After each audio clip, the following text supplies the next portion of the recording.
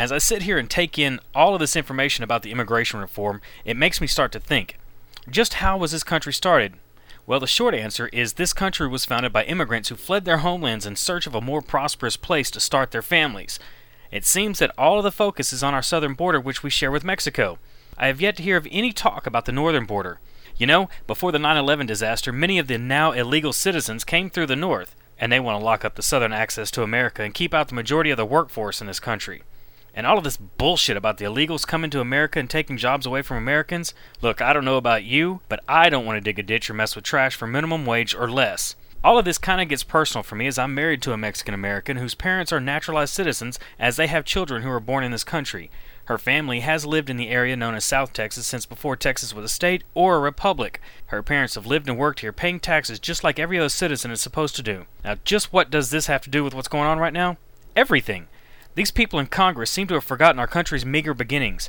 If they run all of these illegal immigrants or illegal aliens out of the country, they will lose a large number of their personal house staff. In that matter, they should be run out of the country as well, since the only citizens who are from this country are Native Americans, Indians who had their land stolen from them by the white man when we came over. It's my opinion that if these people want to work here, they should take all responsibility financially by paying taxes and getting registered to work here.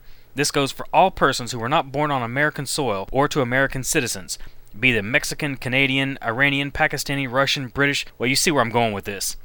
The short-sightedness of our elected officials should not influence the whole population on this issue. There are quite a number of people who feel the same as I do. We should let our voices be heard, and this is how I have decided to voice my opinion.